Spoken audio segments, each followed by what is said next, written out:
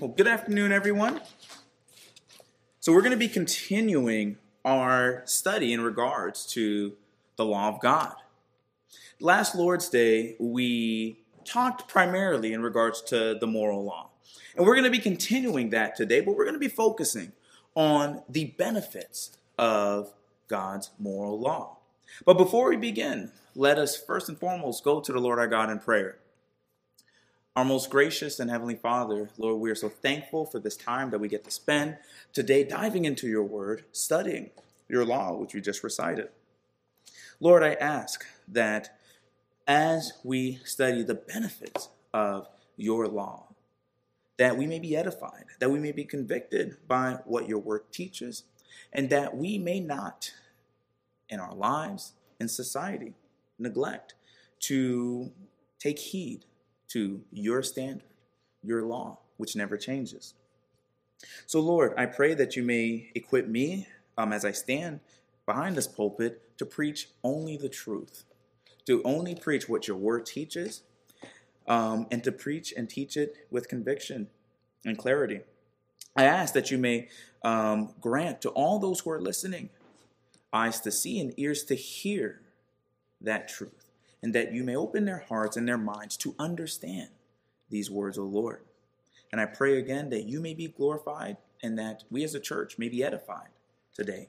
In Christ's name I pray, amen. So over the last couple of weeks, as I've taken over teaching in regards to the law of God, since, of course, as you all know, Pastor Andrew has gone on to make a lot of money, basically, hopefully, Lord willing. So one of the things that I focused in on was the fact of the different categories as it pertains to the law of God. Now, if you remember, I spent time talking about that threefold view as it pertains to the law, starting first with the ceremonial law. And if you remember, a couple of weeks ago, we discussed what that was. Those types and shadows, those sacrifices, that royal priesthood, all meant to point our eyes towards the direction of Jesus Christ. All meant to signify that work that Christ himself was to fulfill. And we noted how when Christ comes to fulfill that work, what the ceremonial law was pointing to is no longer needed because we have the substance, Christ himself. So the ceremonial law, as we know it, is done away with because it's been fulfilled in Christ. Then we noted with the civil law or judicial law what that was, which was all those laws, not just the penal codes, but then also the dietary laws, as well as the clothing laws, which separated the nation of Israel from the rest of the world.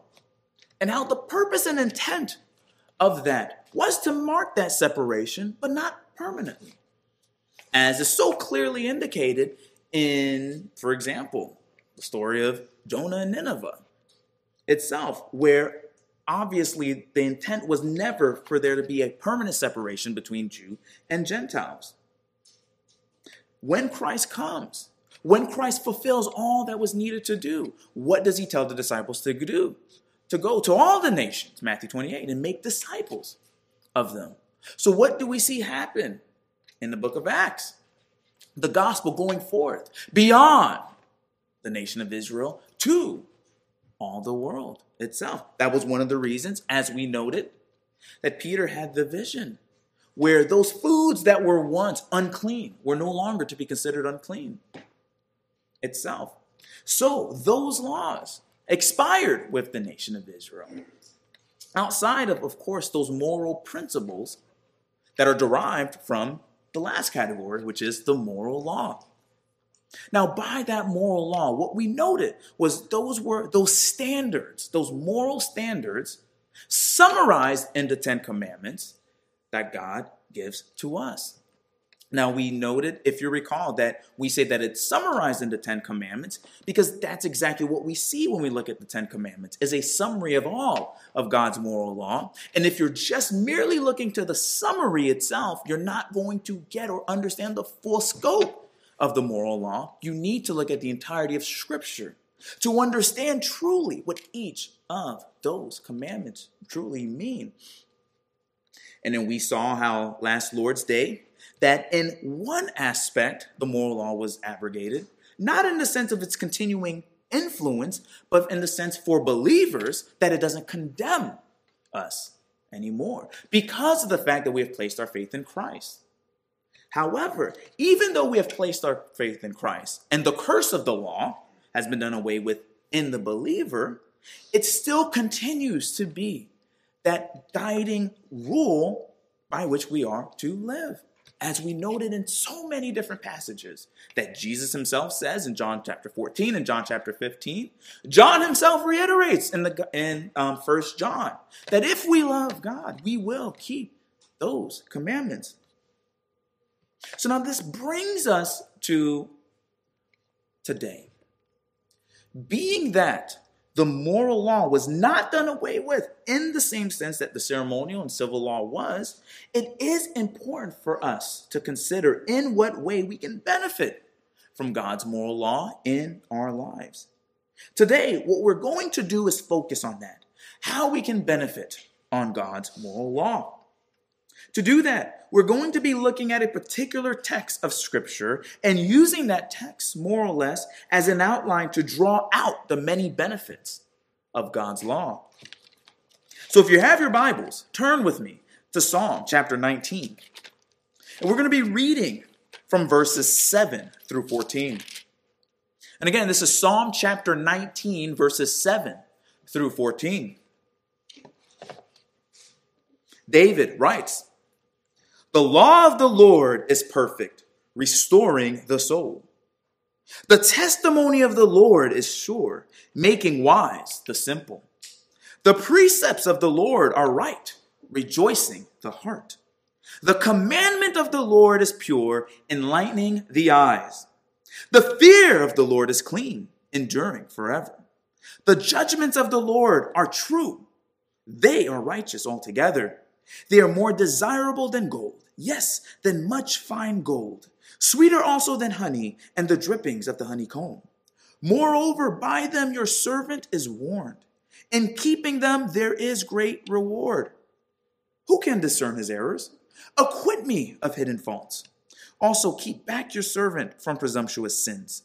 Let them not rule over me. Then I will be blameless, and I shall be acquitted of great transgression. Let the words of my mouth and the meditation of my heart be acceptable in your sight, O Lord, my rock and my redeemer." Now, oftentimes, when we read this passage, many people take the passage that we're just looking at and equate it to the entirety of God's most holy word. And now, I don't necessarily disagree with that because I do think that there is an application to all of Scripture that we see here in Psalm chapter 19. Now, that being said, while I do think there may be some application to the whole of Scripture, really by way of synecdoche, where a part of something represents the whole of something, I don't think we ought to ignore the fact that David, in writing this psalm, uses certain phrases to make us look primarily to the law. And let's take a look at that. And, by the law, I'm referring, and I'll explain why later, the entirety of that law. In verse 7, for example, David writes, "The law of the Lord," and that word law in the Hebrew is Torah, which overwhelmingly is translated as law in the Bible. Continuing in verse 7, where he writes, "The testimony of the Lord," the word testimony in Hebrew is eduth, which is overwhelmingly translated as testimony. And when you look throughout the Bible to what that word oftentimes is associated with, it is oftentimes associated with the law.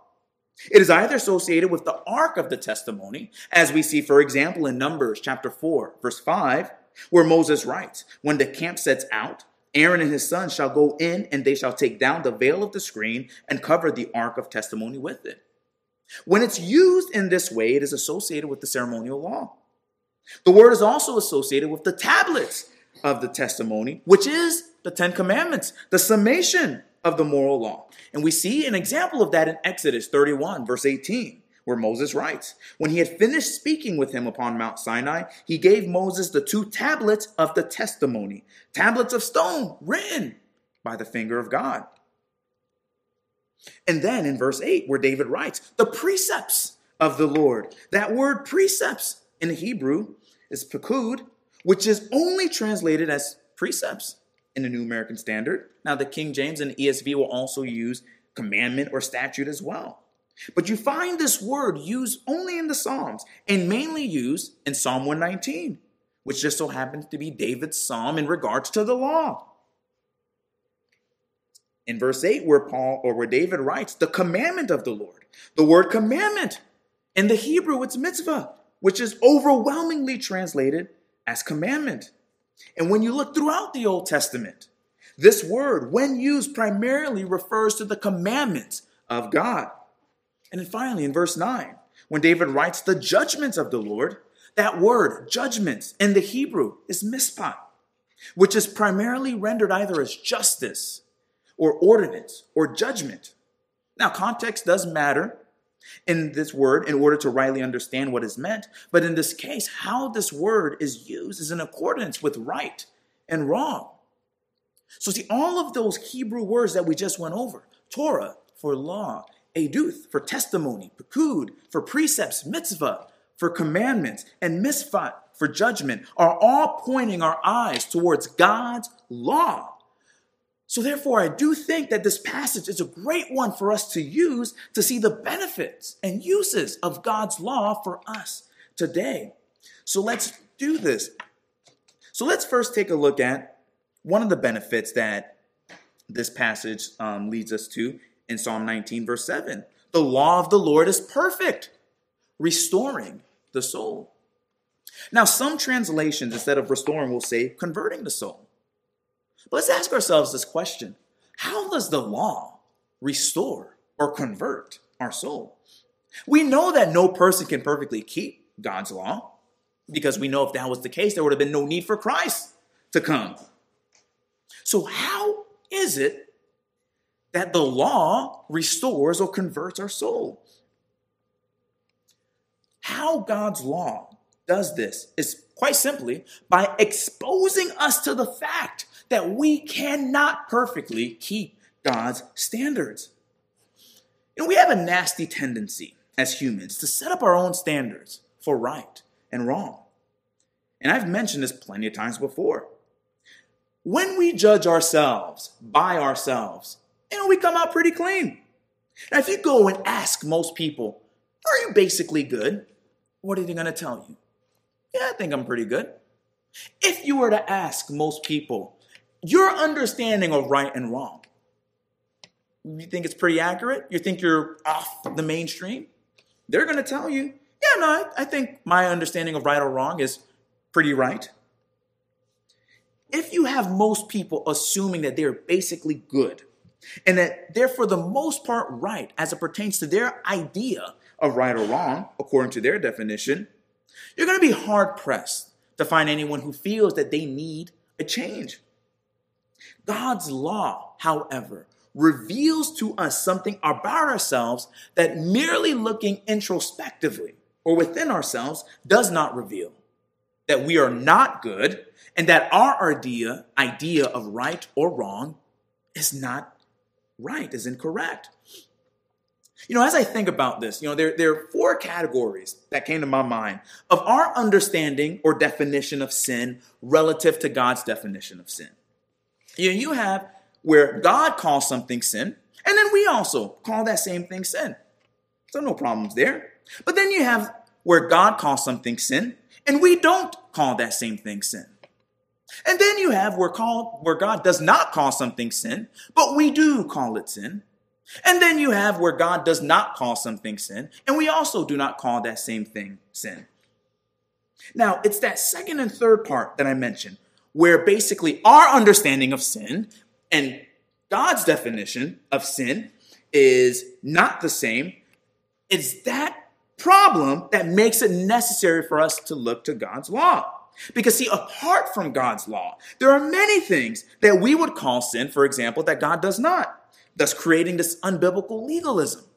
But then on the flip side, and this is the more common thing, where there would be many things that we would say is fine, but then God calls sin, thus causing us to live in rebellion to Christ, disobediently, licentiously. Paul writes in Romans chapter 7, verse 7, that he would not have known coveting if the law had not said, you shall not covet. He would not have known that it was wrong had it not been contained within the law itself. God's law exposes to us the depths of our depravity to such an extent that it makes you realize there is no possible way to be right before God by merely attempting to live a good life. See, the perfection and holiness of God's law exposes our imperfection and our unholiness. By doing that, it puts us in the position of realizing that our justification must come from some other way outside of ourselves because it cannot be attained by us. In doing so, it forces us to look for a Messiah, to look for a Savior, someone to come and rescue us from the road to hell that we are on. To put it plainly, it points us to Jesus. And is that not what Paul writes in Galatians chapter 3, that the law was our tutor to lead us to Christ? See, you can't, when you're looking at a perfect standard that you must keep in order to be justified, assume that you're able to do that. Because you can't. So when you look at that perfect law, you must of necessity look to Christ. And it's when you are looking to Christ, forsaking of your sins and placing your faith in him that you are justified. And it's in this way that the law produces the effect that we see David writing about here, that it converts the soul. Not that in and of itself, you attempting to keep the law is what does it, but because your inability to do that forces you to look to the only person who can save you, Christ himself. I love what John Calvin wrote in his Institutes. He puts it in this way: so long as he is permitted to appeal to his own judgment, he substitutes a hypocritical for a real righteousness, and contented with this, sets up certain factitious observances in opposition to the grace of God. But after he is forced to weigh his conduct in the balance of the law, renouncing all dependence on this fancied righteousness, he sees that he is at an infinite distance from holiness. And on the other hand, that he teems with innumerable vices of which he formerly seemed free. End quote. So see, when you have the law before you, it humbles you. It makes you realize, I am not good. Here I am thinking that I am righteous, that I am good. But here is this standard that looks at me and tells me, no, you are not good. So it humbles you to the point of realizing that you need a Savior, Jesus Christ. So that's one benefit that we have as it pertains to the law. The second is this. David writes in the same chapter, chapter 19, verse 7, the testimony of the Lord is sure, making wise the simple. As humans, we think very highly of ourselves and the wisdom that we conjure up. We believe that by our collective wisdom, we can solve all problems and do all things. Now, however, one thing that I think is pretty clear when you look throughout the course of history is that our wisdom is not always that great. Sometimes our wisdom is not that wise at all, and actually quite dumb. Sometimes our wisdom is just plain wrong and needs to be corrected by new wisdom. Just to give a quick example, I want you to think about the ever-changing standard as it pertains to a proper diet. One year, the collective wisdom is that, it must be low fat. The next day, you hear, actually, a high fat diet, but low in carbs. That's the way to go. One year, have no butter whatsoever. If you eat butter, you're just going to die on the spot. The next day, avoid vegetable oil, but butter is great. One year, you don't want to eat meat at all. If you eat meat, you're just going to get cancer and just die. The next meat, it's carnivore diet. Eat nothing but meat. Avoid maybe some vegetables, but you really want to eat a whole bunch of meat itself. No one looking to the wisdom of man for proper eating will ever feel like they're on the right path because it changes all the time. And this extends not just to eating, but anything where man wants to be wise by themselves. Now, the scriptures warn us not to be wise in our own eyes. But you know what? That's what man does all the time. They want to be wise in their own eyes. And in doing so, they're on shaky ground. They are never sure. They're never on firm footing.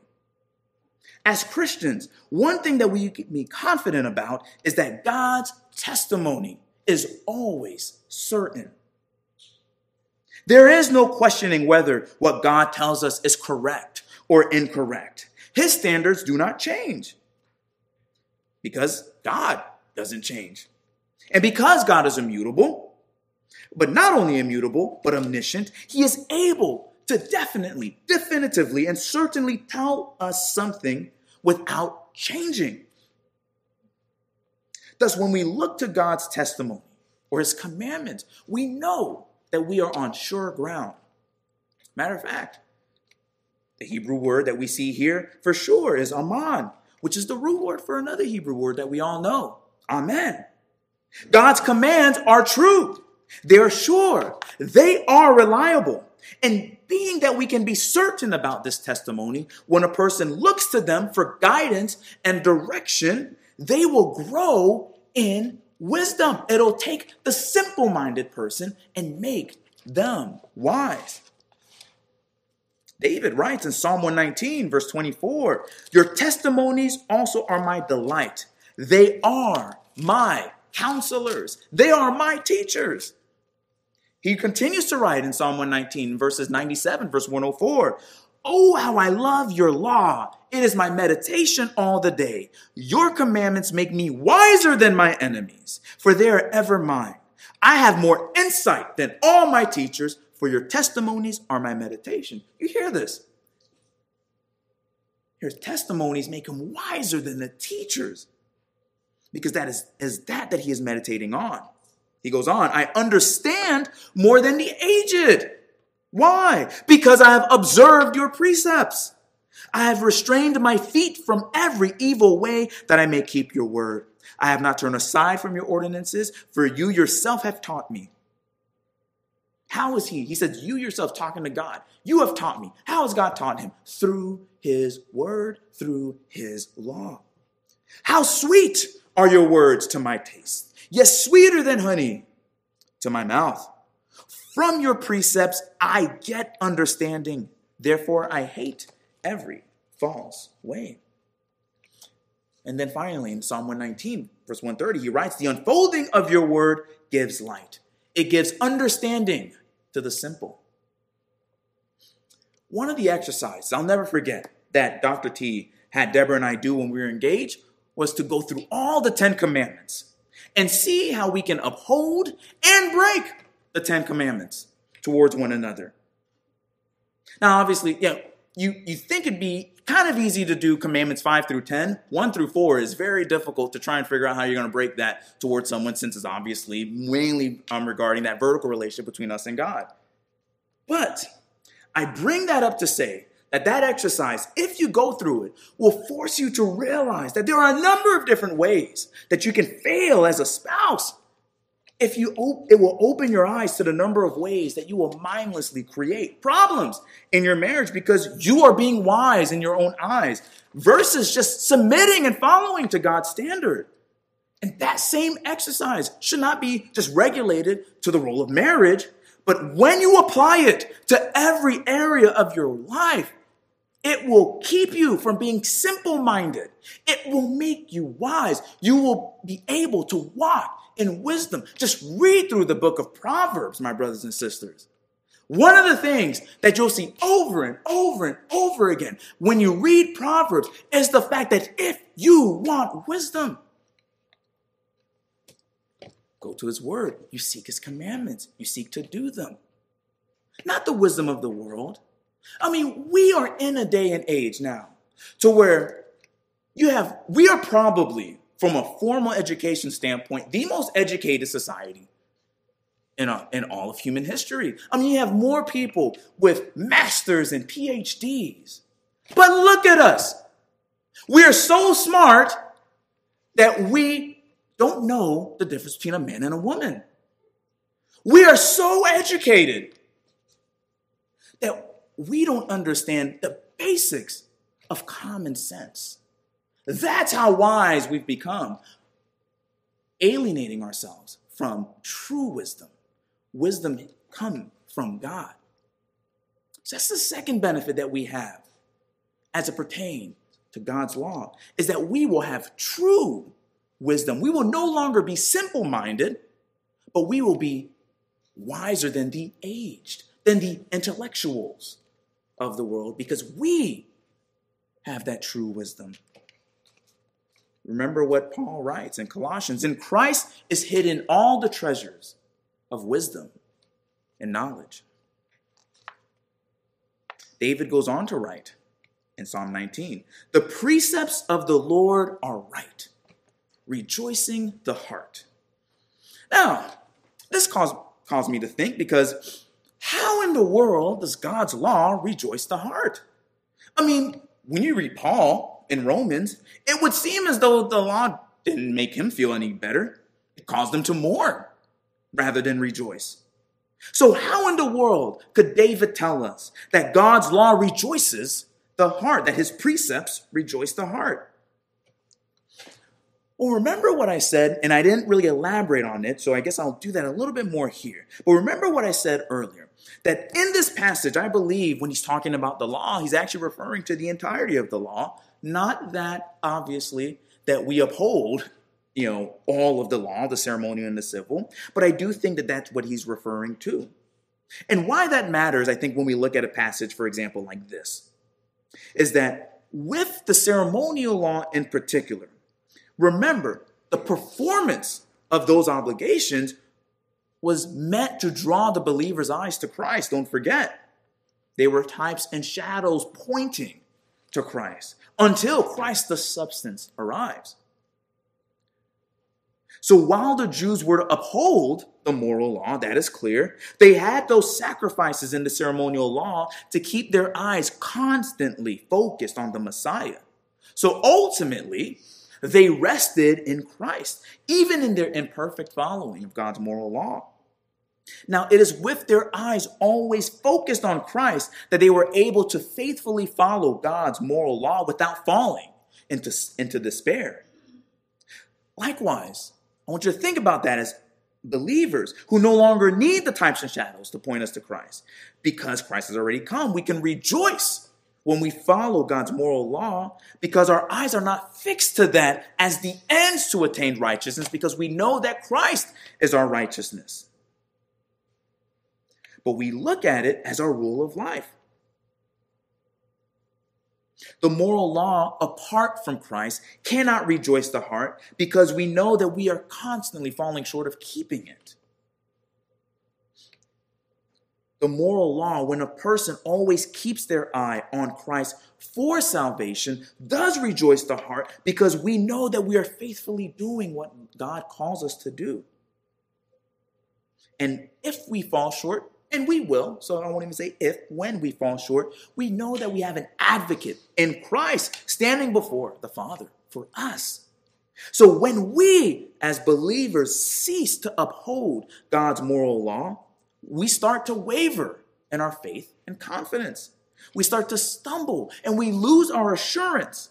However, when we are faithfully keeping God's law, we will never stumble. David tells us, Psalm 119, verse 165, those who love your law have great peace, nothing causes them to stumble. Peter, in 2 Peter chapter 1, writes this, and I'm going to start in verse 1. We'll read verses 1 through 11.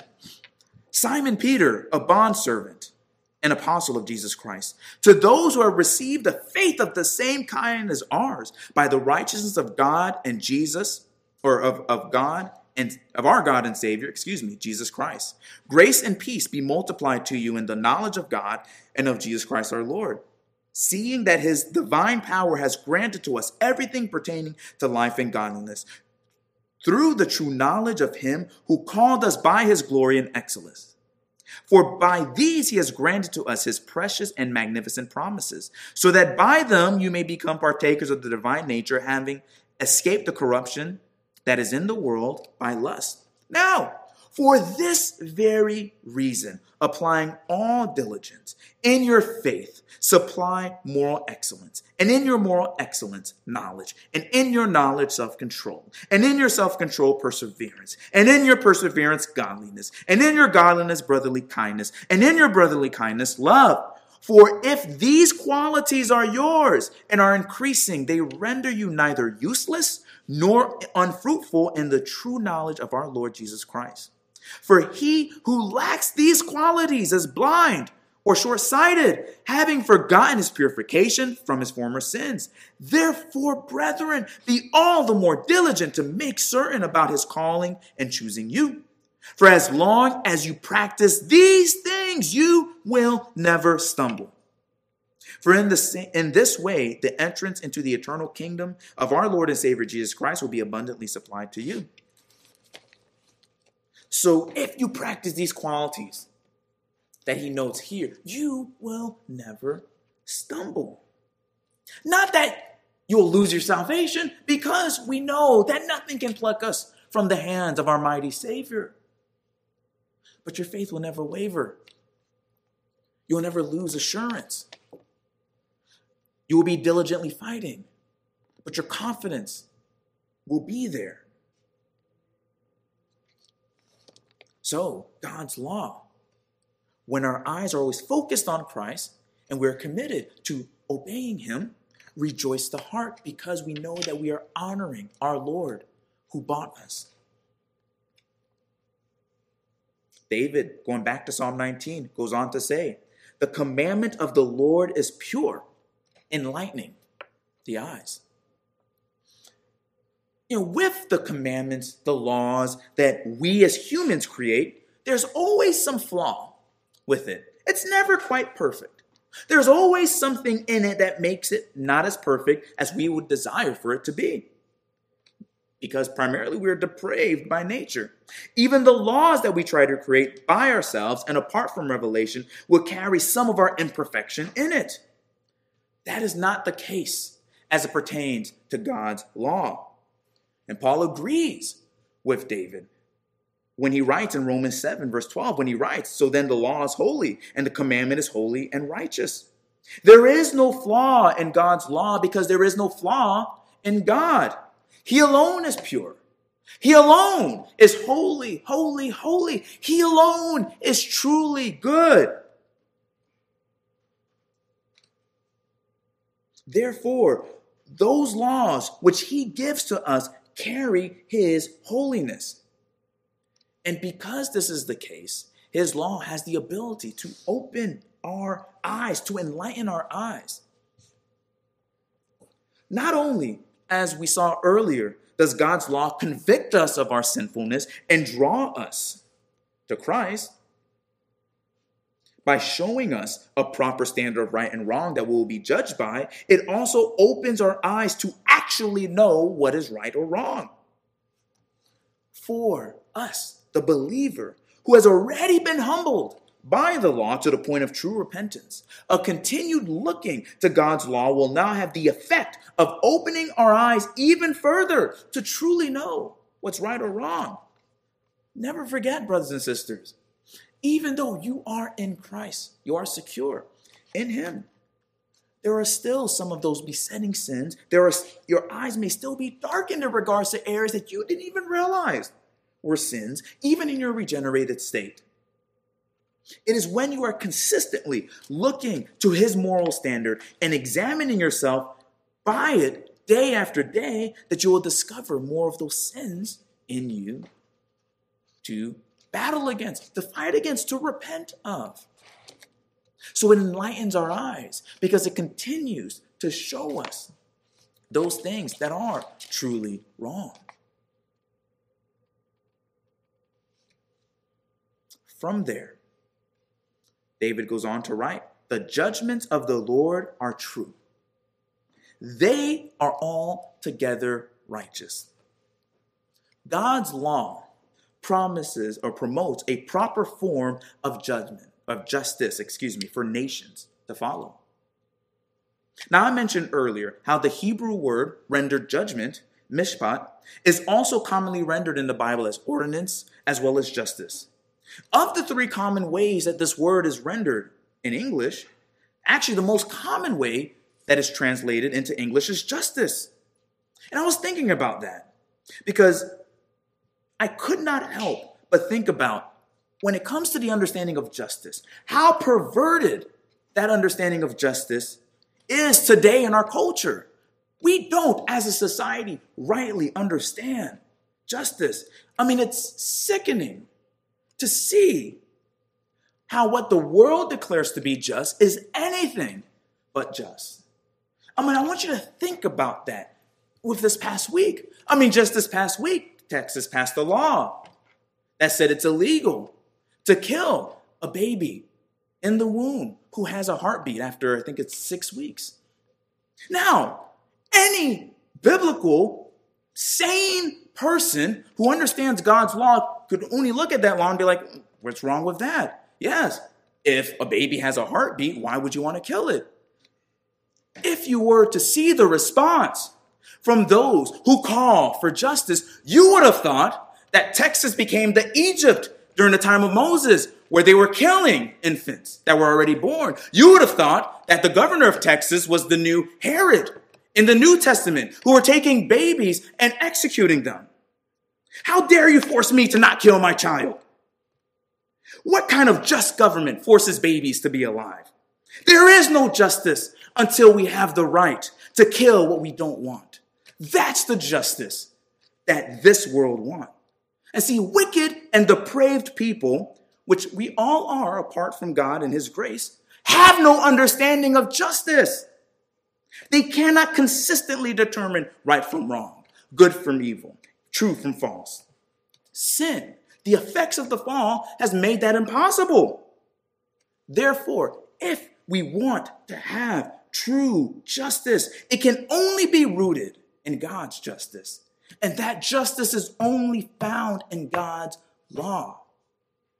Solomon writes in Proverbs 28, verse 5, evil men do not understand justice, but those who seek the Lord understand all things. He writes in Proverbs 29:18, where there is no vision or revelation, the people are unrestrained, but happy is he who keeps the law. And then he goes on to write in Proverbs 29, verse 26, many seek the ruler's favor, but justice for man comes from the Lord. That is where you get true justice from.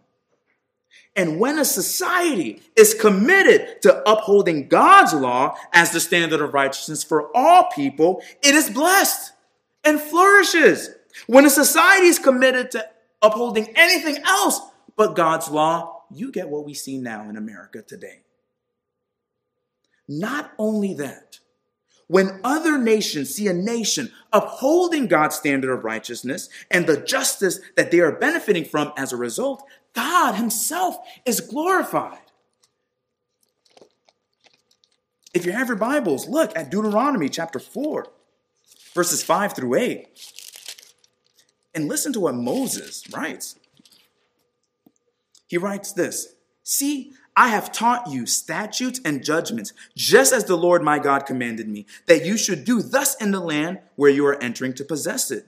So keep and do them, for this is your wisdom and your understanding in the sight of the peoples, who will hear all these statutes and say, surely this great nation is a wise and understanding people. So you hear that, people from other lands saying, wow, this is a great nation. For what great nation is there that has a God so near to it as the Lord our God whenever we call on him? Or what great nation is there that has statutes and judgments as righteous as this whole law, which I am setting before you today? See, when a society actually upholds God's law, other nations look at that and say, well, that's justice right there. That's actually good.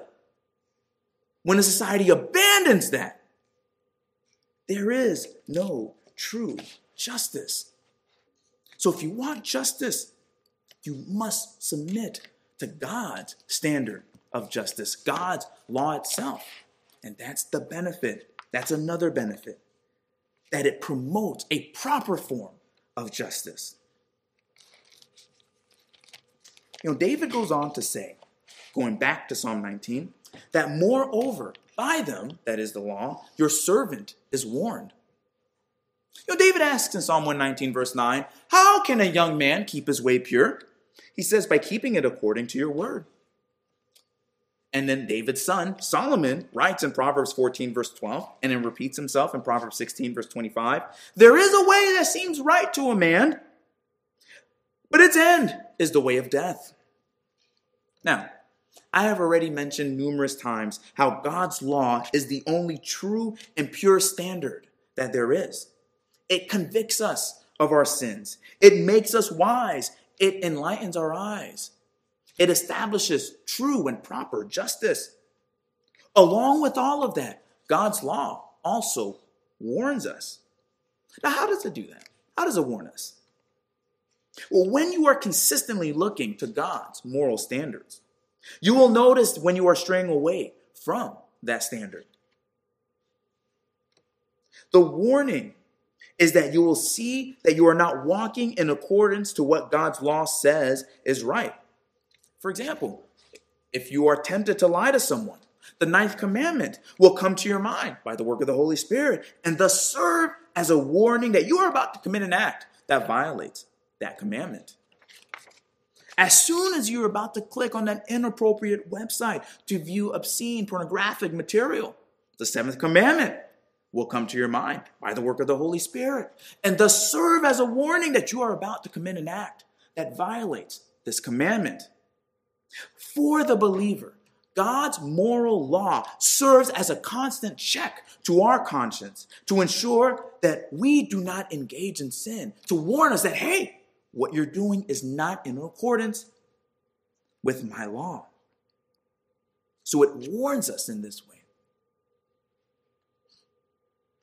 He goes on to write, and this is the last point that we'll look at, where he says, who can discern his errors? Who can discern them? Jeremiah says in Jeremiah 17, verse 9, that our hearts are deceitful above all things and desperately sick. Who can know it? I mentioned earlier, even for the believer, there are sins that we commit without realizing it. There are blind spots that we even have in our redeemed state. And when we are constantly looking to God's law, more and more of those blind spots will be revealed to us. As we saw earlier, our eyes will be enlightened. I love what Charles Spurgeon wrote as it pertains to this passage, Psalm 19, verse 12. He wrote, if we had eyes like those of God, we should think very differently of ourselves. The transgressions which we see and confess are but like the farmer's small samples which he brings to the market when he has left his granary full at home. We have but a few sins which we can observe and detect, compared with those which are hidden from ourselves and unseen by our fellow creatures. See, we only really see a tiny segment of all the sins that we actually commit, which is why David says, if you, O Lord, kept a record of sin, who would stand? No one would. We can't discern our errors if we're not looking to God's law, if we assume that we already know what's right and wrong, apart from God's standard telling us what is right or wrong, we're going to be sadly mistaken. There are going to be many blind spots that we would just completely ignore. And that might be the very thing that might demonstrate that we were never Christian to begin with. Now, obviously, the likelihood that we unearth every single blind spot of ours before we die is pretty slim, more than likely, which is why our faith must always continue to rest in Christ. Ultimately, at the end of the day, we are resting in Jesus Christ for our justification. I do not want for us to forget that. I do not want for us, in examining ourselves, to now assume that because we are keeping God's law, therefore God must admit us into his kingdom. No, remember, our faith is always in Christ. We are always resting in him. That being said, we must diligently be examining ourselves while also diligently trusting in Christ. It goes back to the psalm that I stated last Lord's Day, going back to Psalm 119, Psalm 119, verse 166. I hope for your salvation, O Lord, and I do your commandments. I hope for your salvation. I trust in you, and I do your commandments. So as we saw today, as I hope you're able to see, God's commands, God's law, his standards have great benefits for us. While we can't earn our salvation from it, as Christians, we can build our assurance, we can gain wisdom, we can have our eyes enlightened, and we can receive warnings to keep back from falling into sin. Therefore, it is our duty to continue as obedient Christians to faithfully follow God's moral law. As a nation, God's law is the best standard of justice that we can have. A nation who faithfully commits to God's law as the law of the land will be blessed. For the unrepentant sinner, God's law is what humbles you into no longer trusting in yourself to be right before God, and it forces you to look to Christ and trust in him for your salvation. So while much of God's law has been done away with the ceremonial and civil laws in particular, God's moral law still continues, and as such, continues to be a great benefit for all of us. Solomon writes in Ecclesiastes chapter 12, verse 13, the conclusion, when all has been heard, is fear God and keep his commandments, because this applies to every person. God's law applies to everyone, believer and unbeliever. It is what guides the steps of Christians throughout their lives. It is what guides nations in true justice, and it is what guides unbelievers to Christ. So as we continue to examine God's law in the upcoming weeks, and we will, let us not forget that very important truth from Solomon. And let us never forget that there is indeed a great benefit to all those who look to God's law. Let's now go to the Lord our God in prayer.